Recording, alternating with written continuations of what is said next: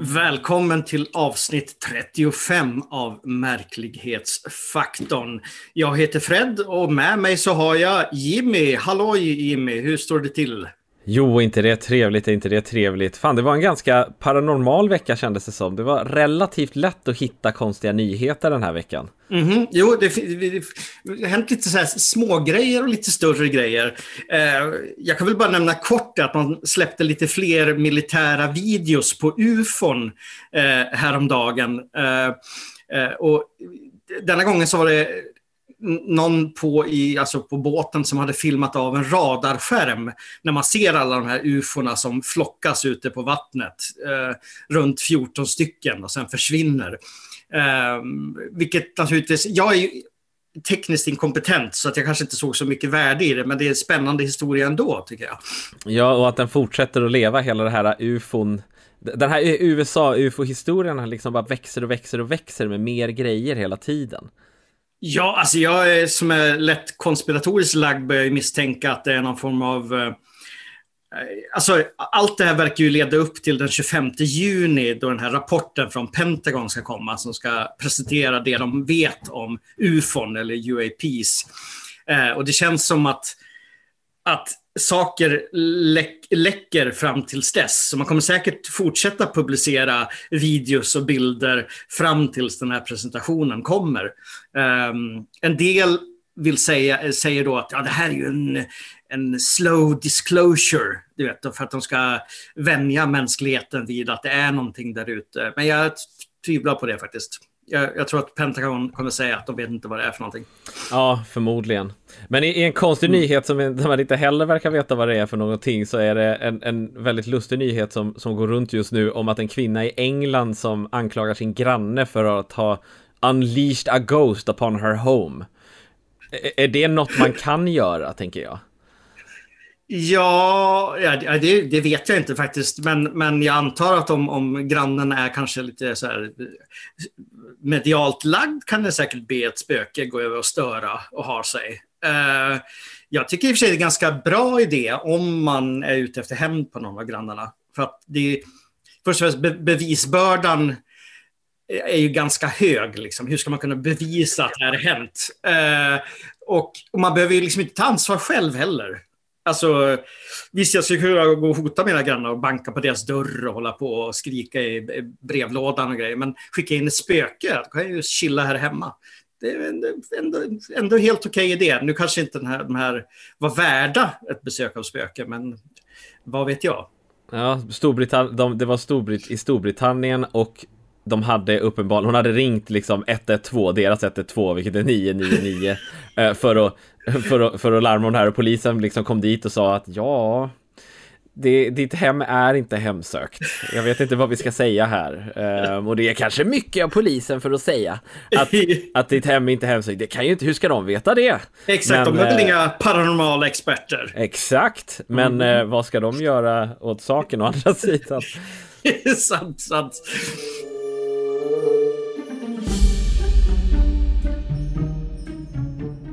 Och på tal om spöken, Magnolia Hotel ligger i Seguin i Texas och är ett av många hotell som vill måla sig själva som hemsökta. Och ett nytt bevis säger att det nog faktiskt kan vara så. Erin Geddy och hennes man äger hotellet tillsammans och fångade något annorlunda på övervakningskamerorna. Videon visar ett tomt hotellrum och nattkameran är igång. Hotellet måste ha fått besök av spökjägare, för i mitten av rummet ligger några saker och blinkar. Dessa kallas för REM-poddar och det är en äggliknande sak som lyser och rör sig när något rör vid den, sägs det. Och de båda blinkar och rör sig ganska vilt. Men det är inte nog. En boll från rummet går från stilla till att rulla i ganska bra fart tvärs över rummet.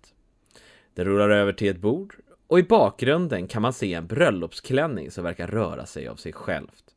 Inte mycket, men nog att det måste varit någon sorts kraft eller vind som ryckte tag i den.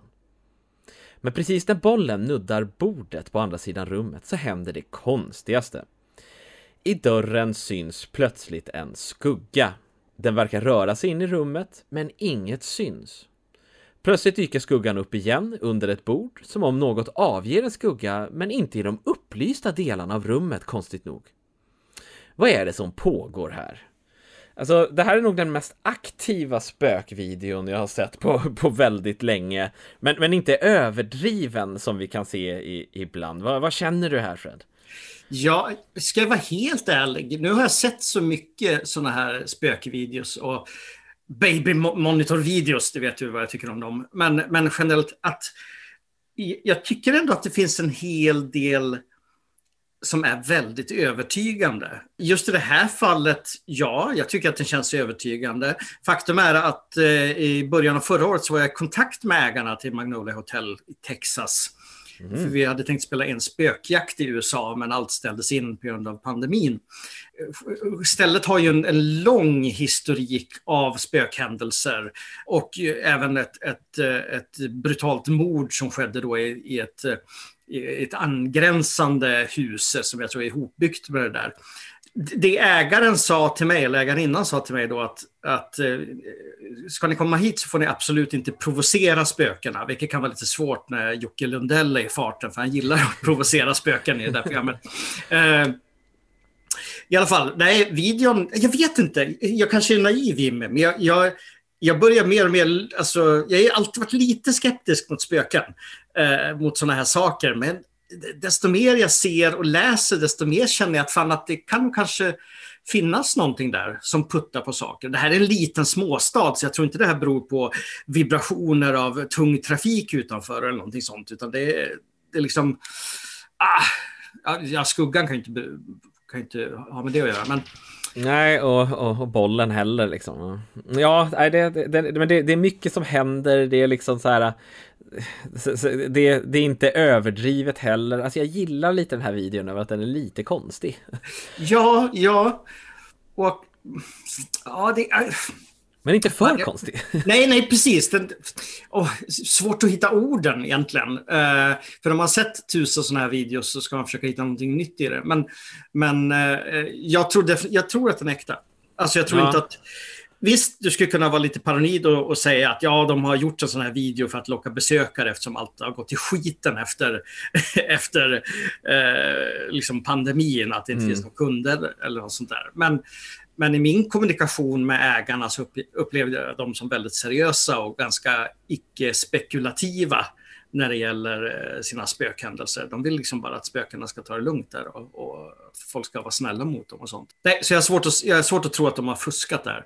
Ja, jag läste att det var också att den här spöket kan vara, det är nog samma fall som du pratar om, en Emma som de säger kanske leker på hotellet, för att det 1874 så ska en galen yxmördare ha tagit sig in i huset och dödat en flicka vid det namnet. Men då var det antagligen inte i det huset, eller nu är det väl det om det är ihopbyggt. Ja, så att, vad jag minns det som, så det rummet är liksom en lite mindre länga som är ihopbyggd med själva det gamla huvudet. Men det har ju varit det sedan dess också. Det är ju ändå roligt med amerikanska spökställen. Det finns ju inte ett hotell eller mansion som inte har en yxmördare. Det är alltid en yxmördare någonstans. Eller så har någon blivit skjuten under en duell. Eller det har varit... alla ställen i USA har en sån historia. Ett våldsamt land.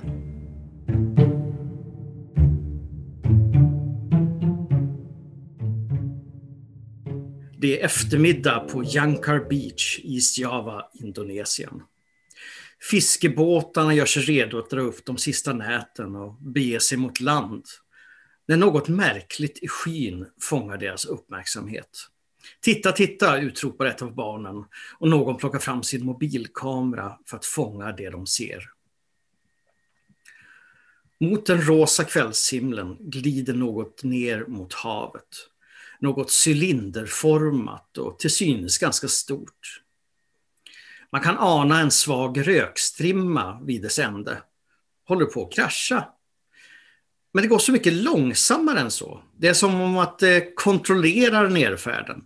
Det faller inte okontrollerat. Sedan försvinner det ner i havet. Lokala myndigheter fick in larm om en eventuell krasch och begav sig till platsen. Men inte ett spår kunde hittas av det mystiska föremålet. Det här påminner lite grann om den här militära UFO-videon vi tittade på senaste gången, då vi ser ett så kallat transmedium sänka sig ner i havet. Vad tror du att detta är, Jimmy? Ja, det är en jättebra fråga. Hur man ska... Det är jättekonstigt, för att det är mycket som är liksom intressant. Jag tycker det intressantast är att det här är upptaget av CNN Indonesia, så att det här är inte liksom en konstig UFO-sajt som påstår någonting, utan att det faktiskt är riktiga CNN liksom. Vilket lämnar ganska mycket cred till det här liksom. Men alltså, jag vet inte ens vad det skulle kunna vara liksom. Vad alltså jag tänker att det är fake eller utomjordingar, för jag kan inte ens peka på vad det skulle kunna vara liksom, det är en misstänkt jättelik cigarr. Alltså det är så, jag vet, alltså det är så här. Ja, det är sjukt fascinerande video. Det som gör att jag känner att det eventuellt är jordiskt, det är att man kan ana en rökstrimma, om det nu är en rökstrimma. Alltså skulle ett UFO ryka liksom? Eller liksom släppa ut... Ja, men precis. Man tycker att de vore så avancerade. Jag tänkte också när jag tittade på den att det kanske är en ballong. Alltså som har fällt ihop sig och singlat neråt. Men å andra sidan så den faller så märkligt också. Rakt ner bara. Alltså det verkar otroligt målmedveten i sin färd ändå. Och när det slår ner i vattnet så liksom försvinner det ner i vattnet. Det ser inte ut att lägga sig på vattenytan eller någonting sånt. Det är faktiskt ett jäkla mysterium, den här videon. Och speciellt som att det kommer så tajt efter de här militära videorna. För det har ju alltid gått historier om att UFOn håller till på havets botten. Eller liksom, jag fick lära mig bara häromdagen att 80% av världens hav och vatten är outforskat. Vi har bättre koll på typ månen och Mars än vad vi har på vattnet på vår egen jord. Så ja, det är såklart att saker kan döljas sig där nere, antar jag. Sen om det är utomjordingar eller inte, eller utomjordingar. Om de är utomjordingar och befinner sig på havets botten kanske de inte är utomjordingar. Då är de väl... Undervattningar. Undervattningar, precis.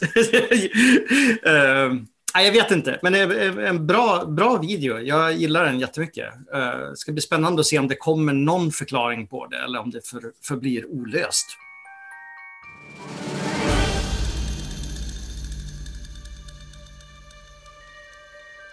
Och vi fortsätter med de konstiga UFO-klippen. Ett mystiskt sådant fick mig att lyfta på ögonbrynen häromdagen. Videon heter helt enkelt UFO Moon och visar en person som zoomar in på månen med någon sorts superobjektiv när den syns en vårdag. Kameran zoomar och zoomar och zoomar lite tills hela skärmen fylls av himlakroppen. Men vid månens utkant så syns något. Ett litet vitt streck som syns flyta ovanför månens yta. Med tanke på månens storlek och den extrema inzoomningen så måste detta vita streck vara helt enormt. Förmodligen flera 100 meter. Men det är inte allt. Plötsligt verkar något flyta och dela sig från det konstiga objektet. Sakta flyter det ner på månens yta och försvinner. Vad är det vi bevittnar här? Är det ett utomjordiskt skepp som landar? Är det någon satellit som flyter förbi? Frågorna är många och YouTuben har få svar. Kommentarerna är nästan uteslutande på ryska och kanalen verkar posta en UFO-video nästan var 3:e timme dygnet runt. Allt från vad som verkar vara unika videos till rippade nyhetsklipp.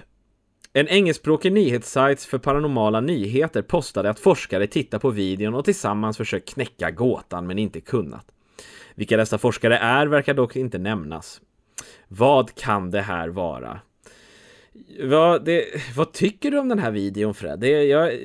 Alla omständigheter kring den gör mig skeptisk. Men jag ser inte den uppenbara det här är CGI-grejen heller.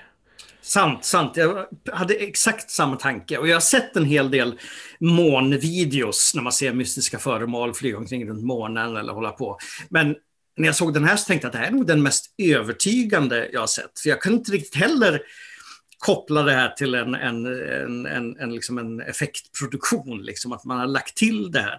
Det ser Av den erfarenhet jag har av tv-branschen och videomaterial så känns det väldigt övertygande. Det är väl mer det här som du säger, att alla dessa anonyma forskare som har uttalat sig, vilka är det? Vilken forskare skulle ta sig an ett sånt här fall? Liksom? Bara för att man är forskare så behöver inte det säga att man har koll på hur videomaterial ser ut till exempel. Men det känns övertygande, det gör den verkligen. Skeptiken och debunken Mick West skulle ju säkert säga att det var två fåglar som liksom flög nära varandra och den andra sänkte sig ner lite grann. Men jag tror fan inte på det alltså. Det är inte helt omöjligt att det är någon sorts sån här liksom drönarhistoria som är mycket närmare det, liksom jorden än vad det är, eller någon sorts satellit som är liksom inte vid månens yta utan liksom så här, någonstans däremellan, men det är liksom omöjligt att avgöra från den här filmen liksom, så här, filmen i sig övertygande, men omständigheterna det är ju det, man vill ju veta mera. Var kommer det här ifrån? Vem var det som tog det här? Finns det mer material runt omkring? Det finns ju så mycket historier om månen också. Det finns ju sådana som påstår att månen är konstgjord, att det är en satellit. En stor satellit som egentligen är här för att övervaka oss på jorden. Du har ju historier om att månen är ihålig, att den ger ifrån sig ett ihåligt ljud till exempel. Det finns väldigt, väldigt mycket. Jag hörde en helt bizarr historia där någon jag antar någon form av visioner påstod att det var myror som hade byggt månen. Till exempel. Exakt, det var i samband med en Bigfoot-historia också. Ja, det går hand i hand. Man vet aldrig, vet du. Nej, det är jag har inget vettigt svar på den här videon faktiskt. Jag tycker att den är bra, men jag skulle vilja veta mer. Min favorit sån där teori om månen, by the way, är att den inte finns. Det är att det är en projektion. Så att det är liksom någonting som projiceras på himlavalvet. Det är ofta relaterat till Flat Earth, har jag hört, för att liksom, månen kan ju inte, om jorden är platt så är ju inte månen en sfär. Så då projicerar man månen. Just det, absolut. Jag kanske har hört det här, för jag har tittat på lite Flat Earth-dokumentärer och liknande. Och så här, nu har jag fått reda på, det här kanske är en stor nyhet inom den teorin, att jag lyssnar på en podcast som heter Drunk Theory, där folk dricker mycket alkohol och diskuterar konspirationsteorier. Och ibland så har de gäster som är konspirationsteoretiker med, som får berätta om sin teori. Och där hade de en Flat Earther nu för några avsnitt sedan som faktiskt verkar ha någon form av humor. Men han hävdade att The Flat Earth Society, den stora Flat Earth-organisationen, egentligen är en psyop. Den är gjord för att förvirra människor. Det är bara den organisationen som han är med i, som heter någonting annat, som är på riktigt. Som inte är här för att manipulera mänskligheten. Men tror de inte på samma sak då? Nej, det var lite olika saker. Enligt honom så fortsätter världen bakom typ så här Antarktisk. Alltså bakom bergen där. Då kommer det bara fortsätta i all evighet, mer eller mindre. Men jorden är fortfarande platt där. Men väldigt, väldigt, väldigt stor och platt. Ja, det är liksom så här, det är så här divide and conquer taktik, I guess. Men det är lite så där, varför man gör sig lite att dela upp, att bara säga, men vi är mer extrema, va? You're not helping your cause. Det är som det finns en lustig historia i att jag vet att nattvandrarna i Mariefred delade på sig, kommer jag ihåg, och det tyckte jag var så oerhört roligt, för det blev skismer och man bara, slåss ni om att nattvandra eller vad? Är det sant? Grejen? Ja, vad gulligt ändå. Nattvandrare i Mariefred. Det finns drama överallt uppenbarligen.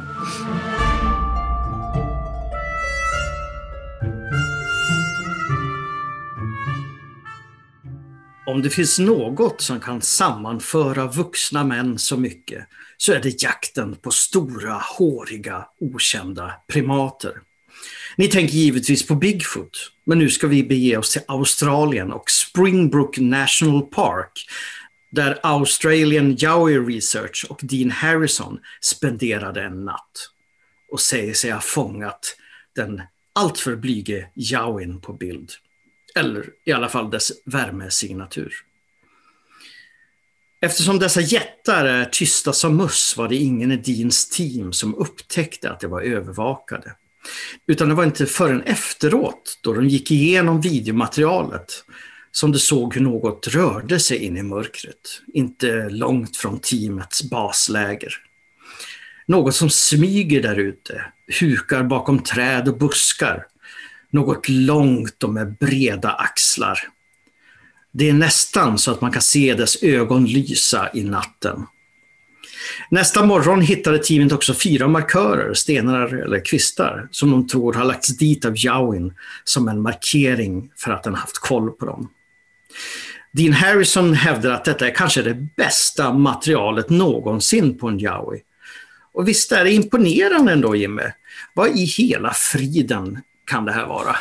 Ja, jag har alltid suttit och tänkt det så här, varför gör vi inte mer såna här värmekameror-grejer? För att, det kan jag förklara, det är för att det är fortfarande svindyr teknik. Så att det är en relativt dyr teknik. Nu har den i och för sig blivit lite mer tillgänglig, för jag vet att spökjägare använder det ibland för att jaga spöken och cold spots. Ja, jag tycker att så här, ska vi någonsin hitta såna här saker, så är väl det här de mer trovärdigare bevisen liksom. Det finns någonting där ute i skogen. Ja, och jag menar, alltså i det här fallet så finns det egentligen bara 2 alternativ. Det är ett jättestort djur av något slag, en Yowie, eller ett annat jättestort djur som uppenbarligen går på 2 ben och har breda axlar, eller så har de lurats liksom. Eller så har de klätt ut någon som man får ställa sig där. För det var svårt att avgöra exakt avstånd och liknande. De har gjort videos och de har gått ut och försökt mäta liksom, för att kunna se hur lång den var och sånt. Men de beräknar på att den är ungefär 9 feet.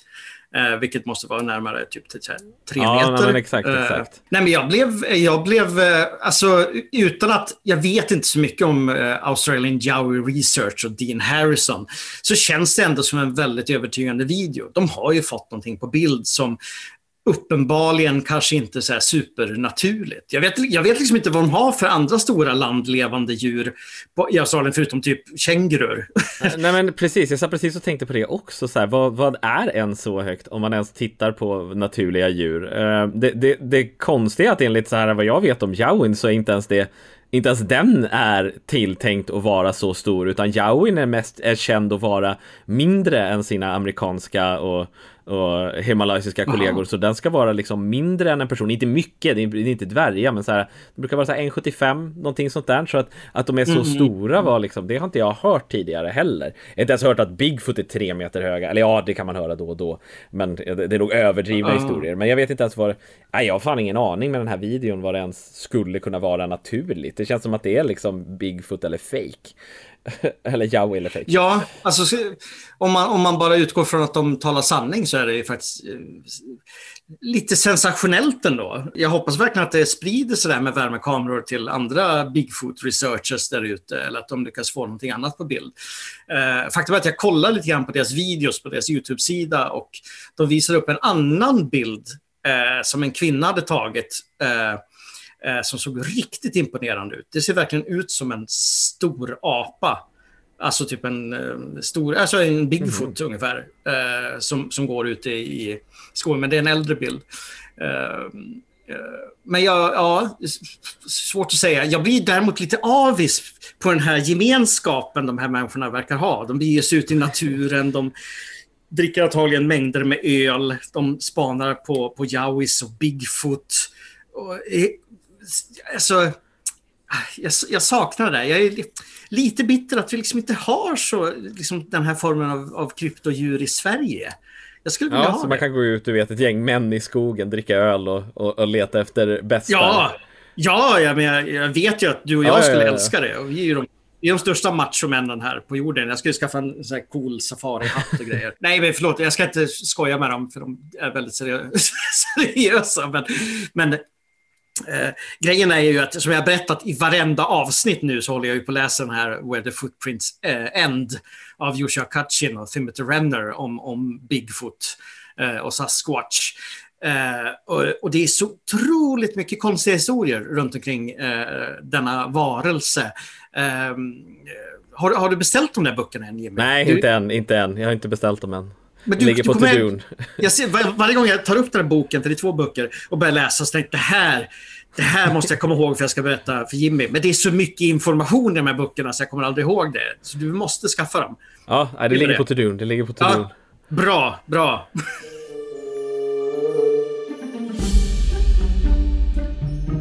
Och nu ska vi prata om veckans mysterium som är lite mer jordat om än konstigt än vad vi brukar tala om. I British Columbia på Kanadas västkust så sker något väldigt konstigt. I ett mycket litet område har man sedan 2007 upptäckt något makabert och ganska så stadigt har det återkommit sedan dess. Den 20 augusti det året besökte en flicka stranden vid havet. Hon får syn på en sko liggandes och går fram för att plocka upp den. Skon är en högersko men den vänstra syns inte till. Kanske flöt den in på vågorna. Hon upptäcker att i skon så finns en strumpa och när hon öppnar den så får hon sig en chock. I strumpan finns fortfarande ägarens högerfot kvar. Och det här skulle inte vara första gången denna händelse skedde. Redan 6 dagar senare hittas en annan högersko en bit bort. Även denna med en fot i sig. Och så fortsätter det. Till dagens datum så har minst 20 skor hittats. Alla med fötterna kvar i sig. Vissa fötter har kunnat kopplas till ägare. Den första skon tillhörde en indier som försvann efter en tids depression. Skomärkena på skorna som hittats är alltid flera år gamla är också en konstig detalj. Vad är det som sker på denna konstiga strand och varför verkar havet aldrig ha slut med fötter att hosta upp? Har du hört talas om denna konstiga händelse som kallas för The Salish Sea Human Foot Discoveries? Ja, jag har hört om den innan, men jag har liksom aldrig grävt ner mig i den speciellt mycket. Det är ju ytterst märkligt. Om jag ska tänka logiskt så... Alltså det försvinner ju oerhört mycket människor varje år, speciellt i USA, och säkert många av självmord och olyckor och liknande. Det kan ju vara så att man har... Du vet, om man bestämmer sig för att fokusera sina observationer på en viss detalj så brukar den detaljen dyka upp. Det är liksom en synkronicitet. Om du har hört ett specifikt namn eller sett en specifik sak så kan det referenser till det här dyka upp hela tiden. Och bara att man hittar en sko med en människofot i som flyter upp gör att det blir väldigt mycket fokus på det. Och då kanske folk lägger märke till skor som flyter upp och tittar på dem för att de har, för att det finns i deras medvetande. Typ, och då blir det extra mycket fokus på det. Detta förklarar ju dock inte att så många fötter har flyttat upp på den här stranden. För är det liksom så många som försvinner och råkar ut för saker och deras fötter ramlar av? Eller blir avbitna eller någonting? Ja, det är, för det finns en ganska naturlig förklaring. Det är ju svårt att, det är svårt att bevisa att det är så här, men teorin verkar ganska sann. Och det är att så fort om du drunknar i havet och eller tar livet av dig som den här mannen i Indien och så det första som liksom ruttnar och lossnar är ofta fötterna för att leden precis vid foten är väldigt lös. Så att när det ligger i havet så kommer den att ruttna medan skon och foten bevaras ju av att den är i skon så den blir inte uppäten eller ruttnar på ett naturligt sätt. Skon eftersom att den är lättare än allting annat flyter med vågorna och strömmarna tills de till slut hamnar i Kanada där det liksom på den här stranden som är någon sorts så här singelpunkten av alla strömmar. Vilket skulle betyda att det förmodligen det här händer liksom lite då och då på fler stränder i världen, men kanske inte lika extremt som här. Jag vet att det var en serie fötter på typ 5 som verkade tillhöra människor som hade dött i tsunamin. Där, vad var det i Asien där. Och det tar en jävla tid. Det här var många år efteråt. Okej. Så att det finns liksom en naturlig förklaring. Det råkar bara vara så. Men man kan ju tänka sig att typ en handled också ruttnar ganska fort och kan ramla av. Men då kan den liksom inte flyta på samma sätt eftersom den troligen inte har en sko på sig eller någon annan. Exakt, för det här är liksom gympaskor som är liksom fyllda med luft och gummi. Så att det liksom får en naturlig flytkraft. Så att det är liksom den naturliga förklaringen bakom det. Men fortfarande en sån här. Så det är inte så konstigt egentligen och det är inga hemska, det är inga mord det är ingen som går och hugger av saker. Det är mest tragiska livshändelser som bara hamnar här. Ja, eller så är det. Eller det. Ja, för man kan ju, som jag nämnde innan, hitta liksom ordet här nu, hitta en koppling i allting. Det här påminner lite grann om The Smiley Murder Killers, som är en teori om att det finns en eller flera seriemördare som dödar människor och sen ritar en smiley i närheten. Du vet, sån här klassisk 80-90-tals smiley, alltså inte den moderna vi har idag, utan det fanns ett gult ansikte med ett brett leende på. Och absolut, då har man då hittat väldigt många som har blivit mördade eller de har hittat omkomna som har hittat en sån här figur i närheten. Men jag tänker också på att många av de här märkena, vi rör sig om graffiti och klistermärken och sådär, det var ju superpoppis på 80- och tidigt 90-talet. De fanns ju överallt och än idag så är det ju en enkel symbol bara för vem som helst som vill liksom tagga och göra en smiley. Så att man kopplar ihop de här två företeelserna, dödsfall och de här smileygubbarna. För jag kan gå ut i skogen här i Märsta och hitta någon som har liksom gjort en smileygubbe på ett träd med spray eller någonting. Så man ser väl kanske det man vill se och gör kanske ett större mysterium av det än vad det egentligen är. Och den förklaringen som du gav låter ju ändå väldigt logisk ändå. Ja, men precis. Det finns faktiskt ett tillfall av det här faktiskt, men en barnvänligare. Italien har en barnvänlig version av det här, för det finns en strand där det under 20 års tid mystiskt nog har flyttit i land katten Gustav-telefoner med så här väldigt stadigt och folk kan inte fatta vad de här jävla katten Gustav-telefonerna kommer ifrån och varför de kommer till den här stranden. Och till slut så för bara förra året så hittade man en container som hade svept av som hade åkt av på någon gång på 90-80-talet, och varje gång det blir lite stormigt så sveper vågorna in i containern som uppenbarligen är i någon grotta eller någonting sånt där och tar med sig ut ett gäng telefoner som då som sen till slut hittar sin väg till den här stranden. Vad fint ändå. Ja, det var ju mycket barnvänligare. Ja, precis. Så den finns. Ja. Det finns också. Vad roligt. Jag vill ha en sån telefon då. Jag måste åka dit. Och där har vi ännu ett avsnitt till podcastvärlden. Och vi vill ju förstås gärna ha mer historier från er som har hört konstiga saker. Har du sett ett spöke? Har du sett något konstigt i skyn du inte kan förklara? Eller har du kanske till och med sett en tomte? Tomtar hade varit det bästa, kan jag tycka. Hör av dig till oss på marklighetsfaktorn@gmail.com eller bara helt enkelt på vår Facebook-sida. Annars så får ni ha det bra och stay strange.